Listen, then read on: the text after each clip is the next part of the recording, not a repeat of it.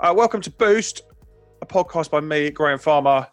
For the last 18 months, I've been giving out tips and advice via my Instagram at Graham Farmer. And since then, I've set up a Boost one-to-one coaching systems, had Boost breakfast at IMS and BMC, and now we have this podcast, Boost.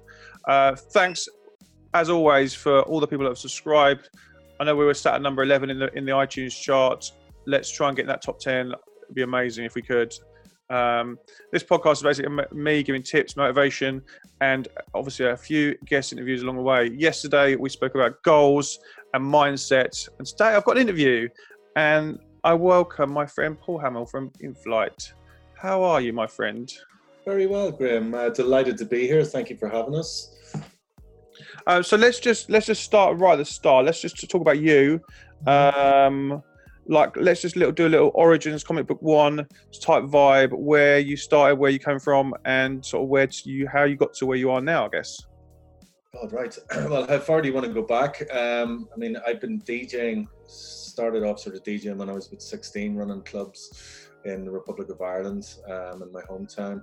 And from there kind of moved to Belfast, which had a really kind of vibrant scene in the mid-90s. There were a lot of clubs popping up, and kind of got involved with the scene in Belfast because I saw there were really exciting things happening. You had David Holmes and people like that running nights in the city, and house and techno were really taking off in Northern Ireland at a time that was really quite rough. You know, we were at the tail end of the Troubles back then, so people didn't really have an awful lot to sing and dance about, quite literally, and house and techno was the one thing that seemed to bring people together. So I kind of got involved in the scene in Northern Ireland, largely starting out doing a bit of DJing, doing a bit of music journalism back in the day when print journalism in the music industry was still a thing as such, and kind of sort of took it from there to graduated towards working with the BBC in the when we're talking late 90s, just around the time of the millennium.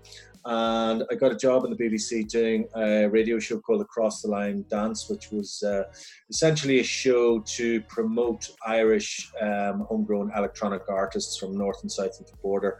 So we would have regular guests on there, and we promoting artists from the region, you know, people like everyone from Phil Kieran to even like David Holmes again, Space Dimension Controller, Timmy Stewart, all these kind of guys. And that I ran that show for about 12 years, which was a great time. I mean, we helped a lot of local acts get their first exposure, because we were presenting them on the BBC, although it was a regional show at the time.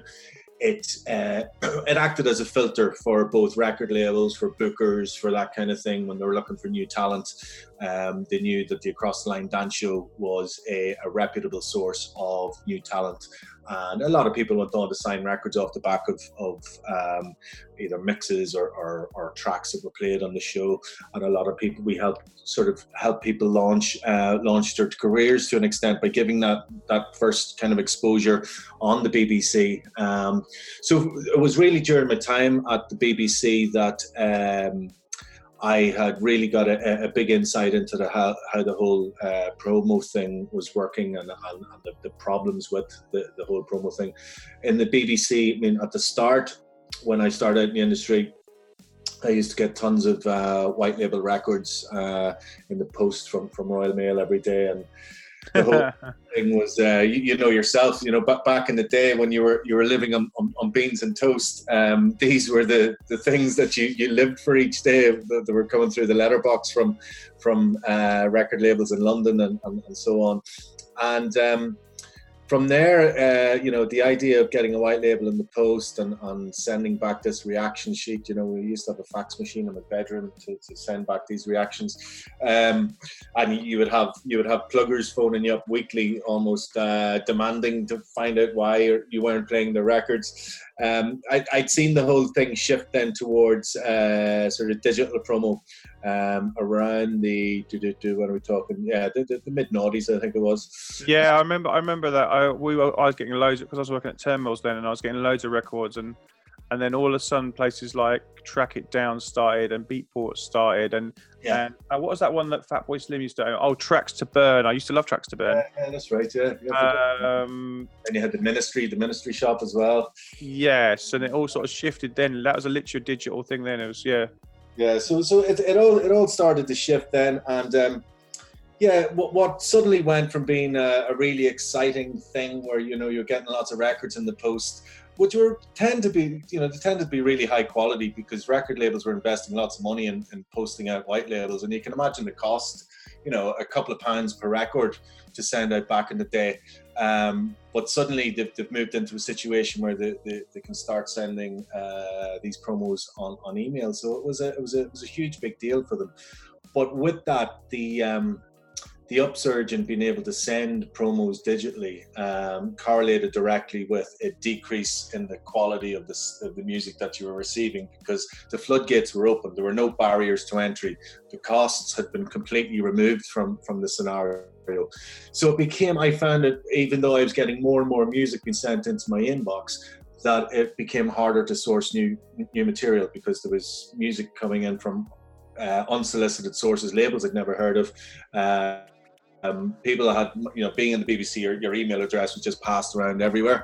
And coupled with that, there were a lot of other problems around managing those files that I also had. So for example, if I was in the BBC, you're in a network there that has firewalls and all this kind of thing, and getting that music off their computers onto a USB stick was such a palaver, and then I had my stuff that I was downloading at home, and trying to merge up the two was just a technical kind of nightmare, really. And I had a feeling that there were tricks being missed in terms of creating efficiencies in this process, that if I was experiencing this as somebody who's getting a lot of music sent every week, there's bound to be a considerable amount of DJs and music industry professionals who are having the same issue. And around the time I was touring a lot, I was part of an act called Psychotron, and we were signed to lots of labels. Oh, I know that. Yeah, I know that. That's cool. Yeah, I think you did some stuff with us in the past. Yeah, we have. Yeah. So I was touring a lot at the time. I spent about 3 or 4 years touring internationally, and I really wanted a way, because I was spending so much time on planes and in airports, a way of using that time to go through all my music, to prepare for gigs while I'm on downtime, while I'm on the road as such. But there wasn't a solution for that in the market. Looking at all the platforms that were out there that were delivering promos, there was nothing that could do it. So I tried to create a hack by hacking my iTunes and linking up Dropbox and all this kind of thing. But it just wasn't right. So that was when I kind of started formulating the idea of creating a mobile app. Nobody had done a mobile app at this stage. My ideal scenario, if I was a DJ, was to have all my promos on my phone and be able to listen to them on my phone, and have that phone linked to a desktop Dropbox.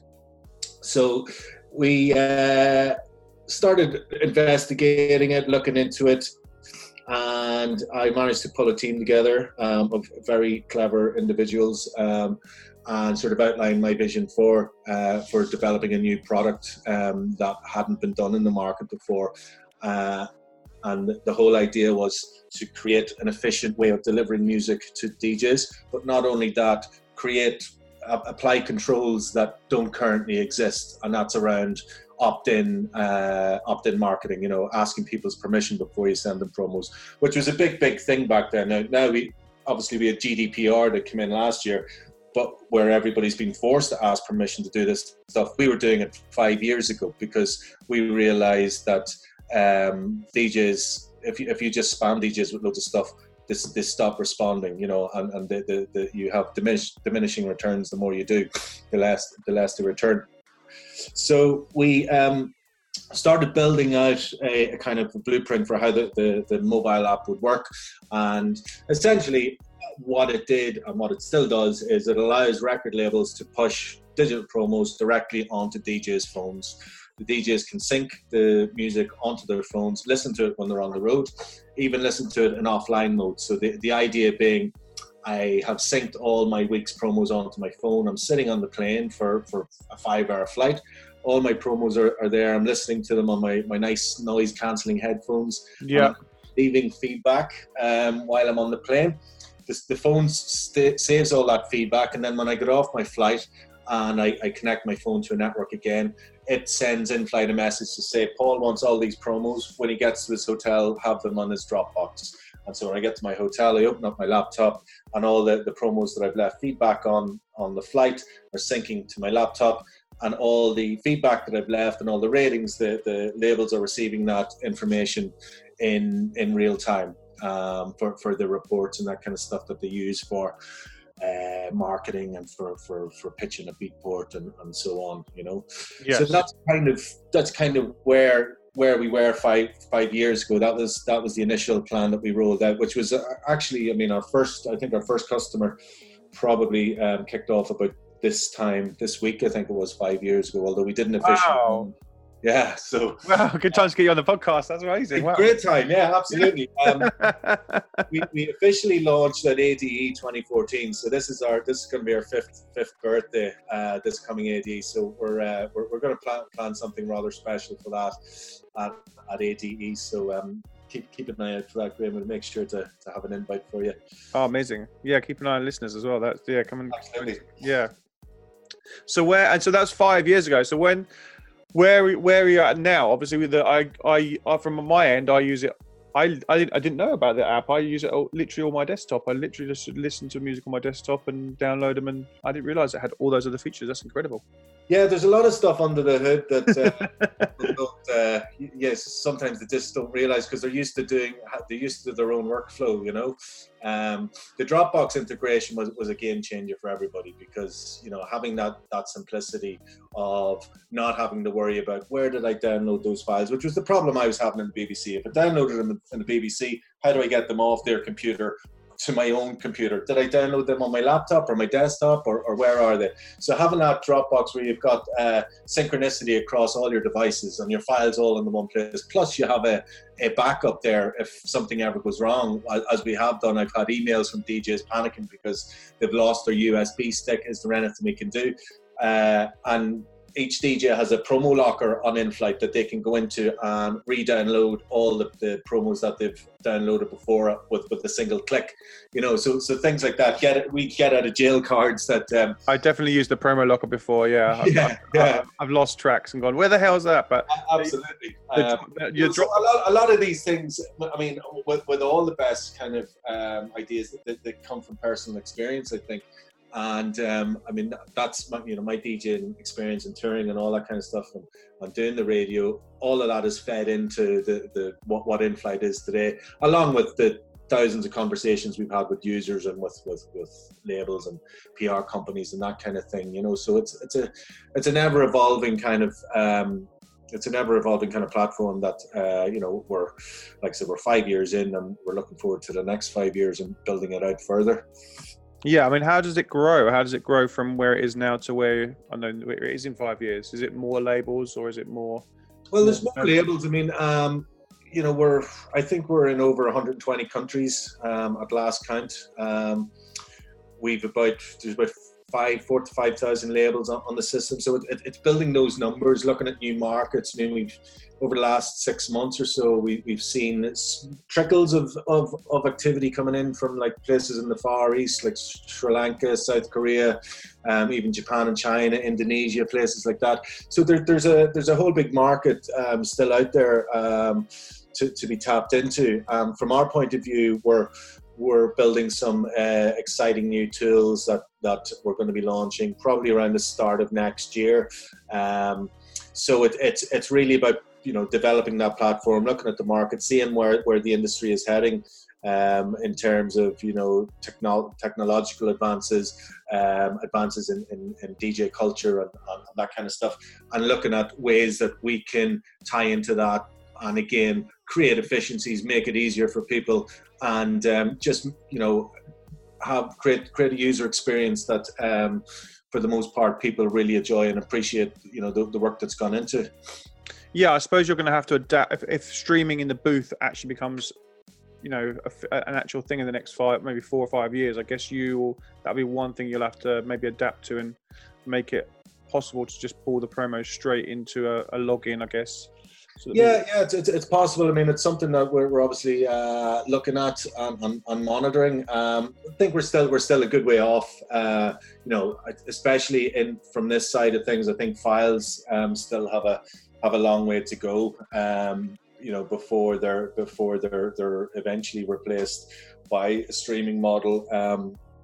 I think that streaming thing is literally just for the home user and the people. Like, yes, it might do in the future, and yes, if the big DJs start demanding it, then the clubs will adapt, and therefore all the clubs will adapt, like the change from vinyl, say, to CDJs. And I agree, because I don't necessarily think that as a touring DJ, that many touring DJs need to have access to every single track on the planet while they're out in the club, and would they choose to have that over having a stable connection and something that they can rely on? There's a point at which having too much choice becomes almost a problem. Most DJs they're doing a certain amount of preparation before they go into the club, whether that's working their set out from start to finish, or whether that's creating a pool or a playlist of tracks which to dip into.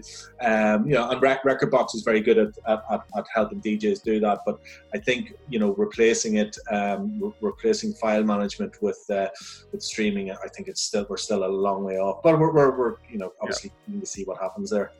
Yeah, you see it when it's announced, and you see that people start just going, "Oh no, it's never going to work" straight away, and then you know that this is exactly the same conversation was when some people started announcing CDJs. Totally, we said the same thing about MP3s, Exactly, and it took 4 or 5 years, and then it happened, and again. Well, 4 or 5 years. You think about it, we're talking sort of 14, 15 years now since kind of.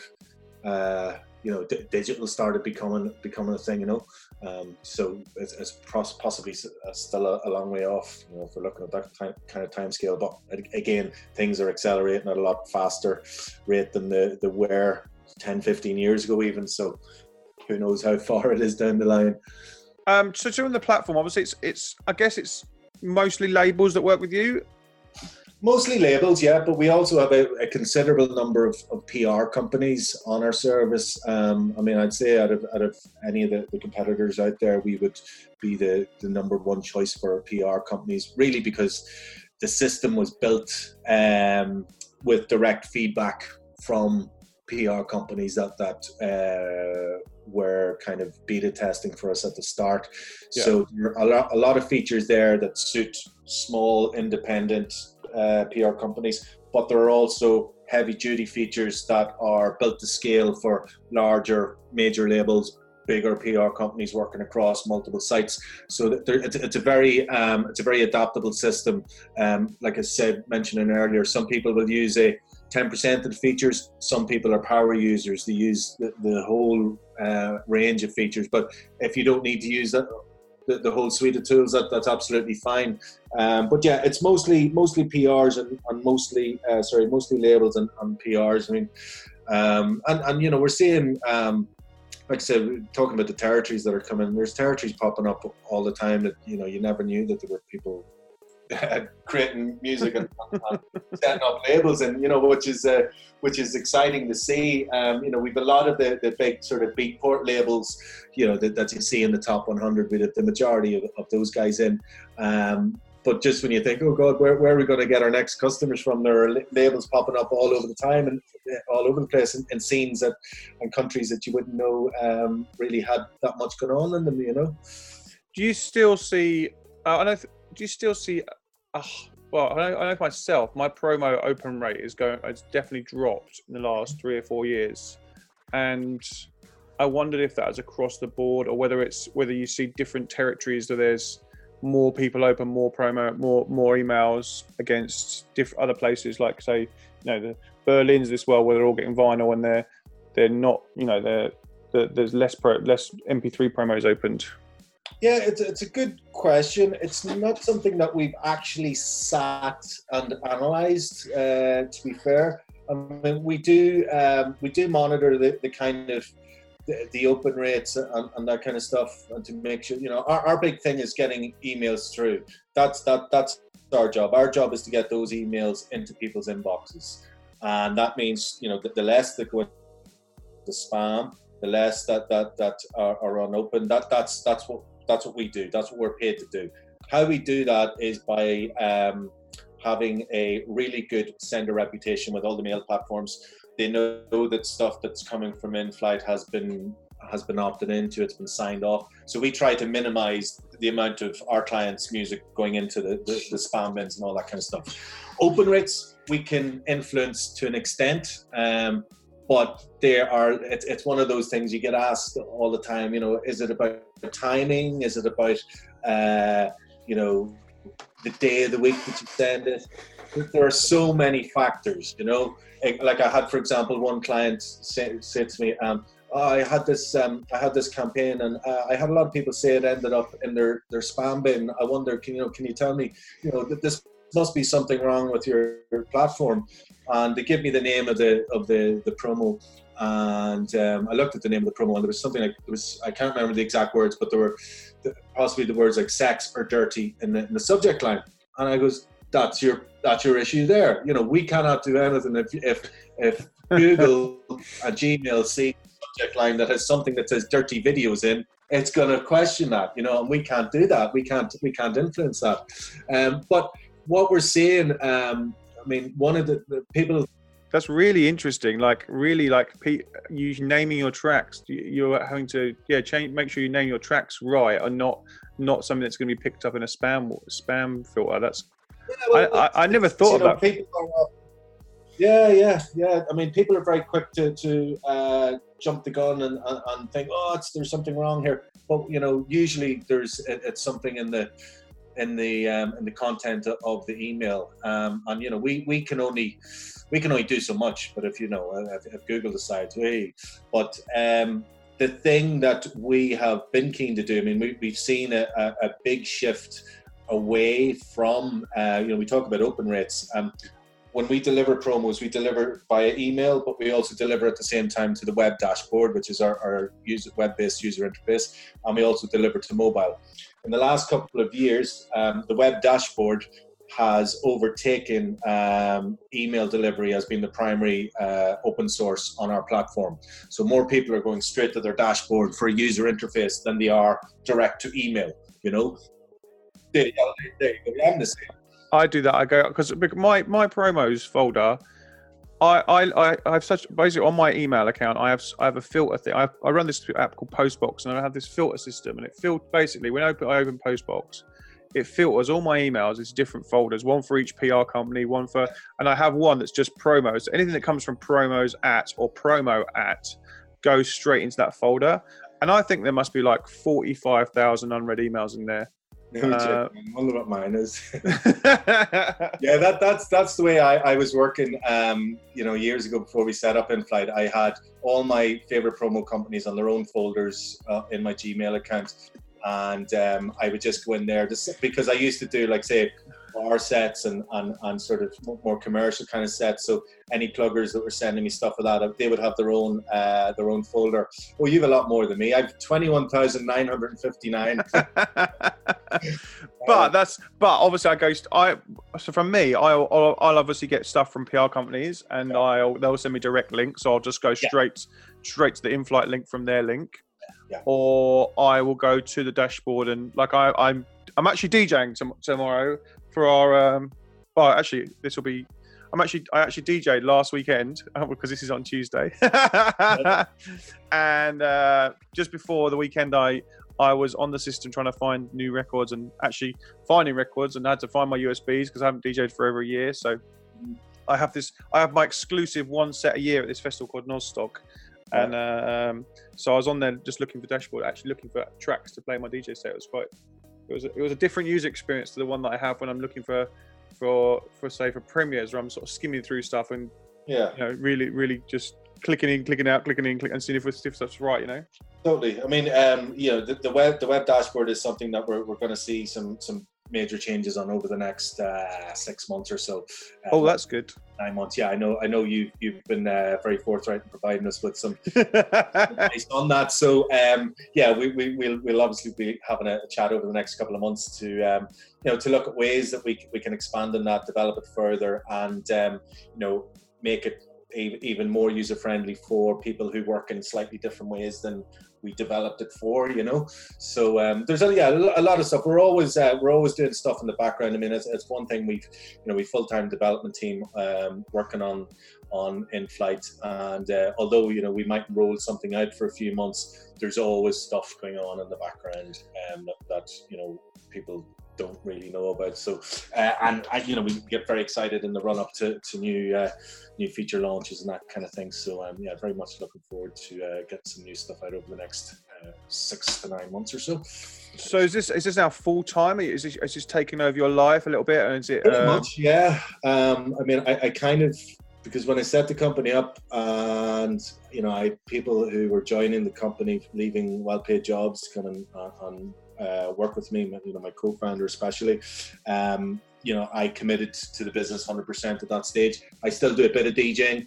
I was did a nice gig with Carl Cox there a couple of weeks ago, but it's few and far between. I kind of parked my kind of touring aspect of it when I launched in flight, just because I'd seen that there was a tremendous opportunity here to do this right, and when you're bringing a team of people on board, I need to demonstrate 100% commitment to getting off the ground to ensure that we have a successful business. And thankfully, we're, like I said, we've reached that milestone almost of 5 years, and it's all been going really well. So that's congratulations. Yeah, I'm the same. About a year and a half ago, I was like, well, I need to focus more and just pull my DJing down.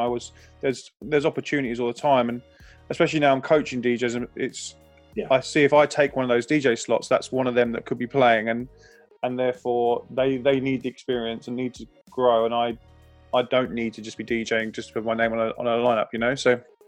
Yeah, well, that's it. I mean, it's kind of as well. You get to the age where you go, there are DJs out there who are hungry for the work and hungry to be doing it. You make way and let them get on and crack on and do their thing. But yeah, it's something that you never grow out of. So if anybody turns around to me and offers me a gig next week, of course, yeah. Do you have any regrets? No real regrets as such. No, I think probably not doing what I'm doing now sooner. And having the balls to go and do it, I think was the thing. I'd seen some friends of mine go out on their own and walk away from jobs and set up businesses which are really now very successful businesses in the music industry, and I think it was watching what they did from nothing which kind of inspired me to do this, to walk away from all the other things I was doing and throw everything at it, So I suppose the only thing would be not starting sooner. I think that the music industry has changed so much since even when I was touring around 2010 to 2014. I had seen that how everything was moving more towards a real numbers game as it is now. It's all about your social media traction. It's all about, DJs are more interested in getting Instagram followers and breaking new records in a lot of cases. And I didn't really like that. It wasn't what I get into the music for. I've been doing it since I was 15. I was making records when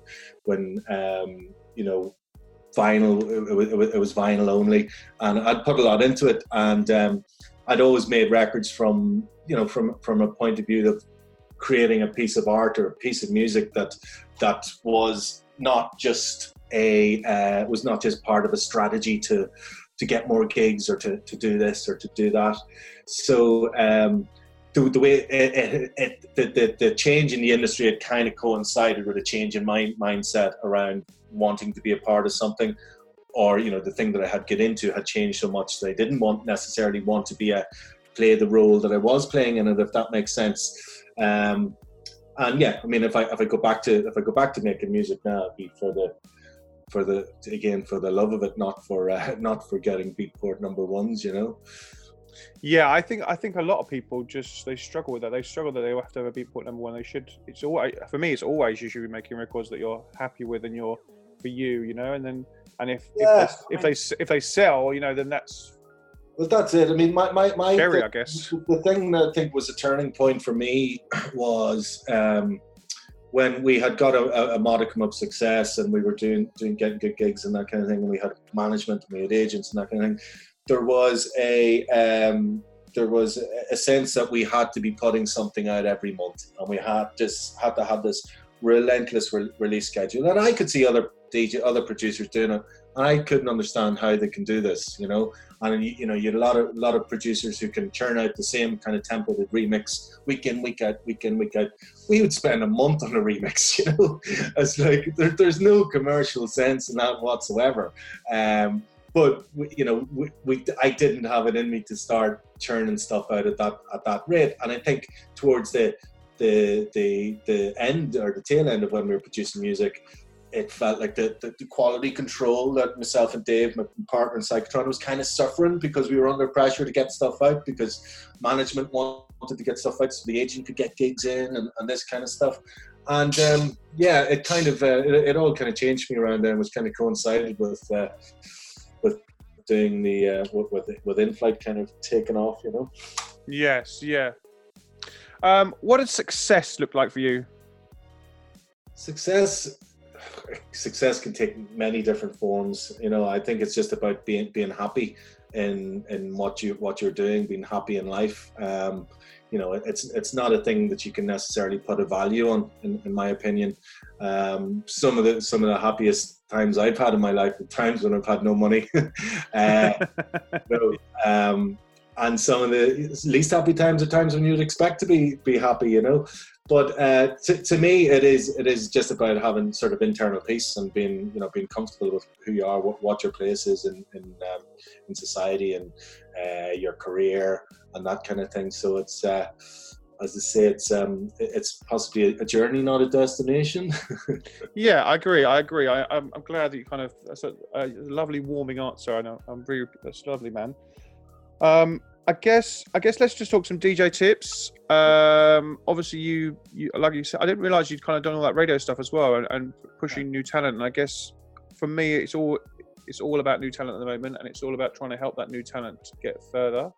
And I guess I kind of wanted to see what your tips to them would be, maybe. Yeah, I suppose, you know, really taking ownership of your career, as opposed to being so quick to try and lock down an agent, lock down a manager, all this kind of stuff, which I think some artists, to a degree, especially newer artists, think that's the only route to success, and that these people are there to, you know, make success for them, which, you know, doesn't happen. It all comes from the artist. So I think taking ownership of all that stuff, even, you know, going and setting up your own label and doing it that way, building up your network throughout the industry. We see it a lot with young labels who come to join In-Flight, and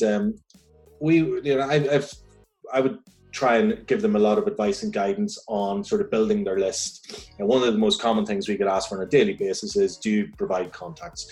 We don't provide contacts. And the reason we don't provide contacts is because it's a false economy, that kind of thing. If we provide a contact list to one label, then every label on the planet has it. Every DJ who's on that list will go, every label on the planet has my email address. I'm not go near that email inbox ever again, you know. But it's for us, it's trying to get these new labels and new DJs to think about building up their own lists and doing that in-house and taking personal control about it. In-Flight's not the only. We're not going to you know, set the world on fire on our own, but as part of an overall marketing strategy or a promotion strategy, we will be part of that, and we will be a big part of that if you do the work and you put the groundwork in. There's no quick wins. You can't just, again, just talking about in-flight, you can't just, it's not a case of just rocking up with a big mailing list and chucking loads of email addresses in and hoping that something comes out. You need to develop personal relationships, and personal relationships will outlast any platform or any kind of technology. And if I look at my own situation now, we talk about personal relationships, the labels and the PR companies who are some of in-flight's biggest clients now are people that were sending me music in the BBC 10, 15 years ago. Oh wow, that's really, that's really interesting. Yeah, so and that's and that was a huge part in getting in-flight off the ground. It was having that trust already established made it easier for us when we went to pitch for new business. Having the industry credentials, knowing that you're somebody who could be relied on, having that bit of integrity, all this kind of stuff. And it takes a long time. It's not something that's automatically granted. Yourself, especially in the music industry, there's so many sharks in the water. So a lot of people they can be hard to get to know. It takes time to build relationships, but I've always been a firm believer in leaving a footprint, no matter whether it's an online footprint, a social footprint, whether you're meeting somebody face to face. All of that reflects back on you, and leaving those little footprints throughout your career builds a network that you'll be able to tap into at some point when you need to, if you have left a positive sort of footprint on somebody's mind or whatever. So yeah, I actually had this. I completely agree with you. Like, I had something the other day where I'd met someone 4 years ago for a beer, and thought it was good beer. It was kind of, we had a good conversation. Didn't hear anything back, and then 4 years later they messaged me going, "Oh, I've been watching everything online. We're doing this project. We'd love you to be involved." And I was like, wow, we met that bit. That was such a long time ago. But it obviously been that, like you say, that little footprint. Yeah. And it had been enough that kind of. And you know yourself from going to all the industry things that we always bump into each other at. There are people there that you would like to be doing business with, that you think you should be doing business with, and you've had conversations with, but nothing might materialize. Like you said, could be years. And then it's a random bump in. It can be so random sometimes, but you've made that initial impression, whether it be a couple of years ago, and then new things can be created from that. But I think it is just being patient, because things have changed so much now. I think DJs look at some of the DJs that have broken through in the last year or two, who appear to have come from nowhere. And they question how people like that can become so popular in such a short space of time. And a really good example would be Rebook, who's been on like Hot Creations. I think he's got stuff coming out on Defected and that kind of thing. He's blown up out of nowhere in the last 6-12 months. Yeah, see, I really like what he's doing, and then all from that Along Came Polly track, which yes, that started the situation last year, didn't it? Well, I was playing his records 15 years ago. maybe 10 years ago on Radio Ulster on the BBC when he was 16. So, I'm doing interviews and mixes with him, and he has just stuck to his guns, and he's been doing stuff up in a wee remote part of Donegal called Letterkenny.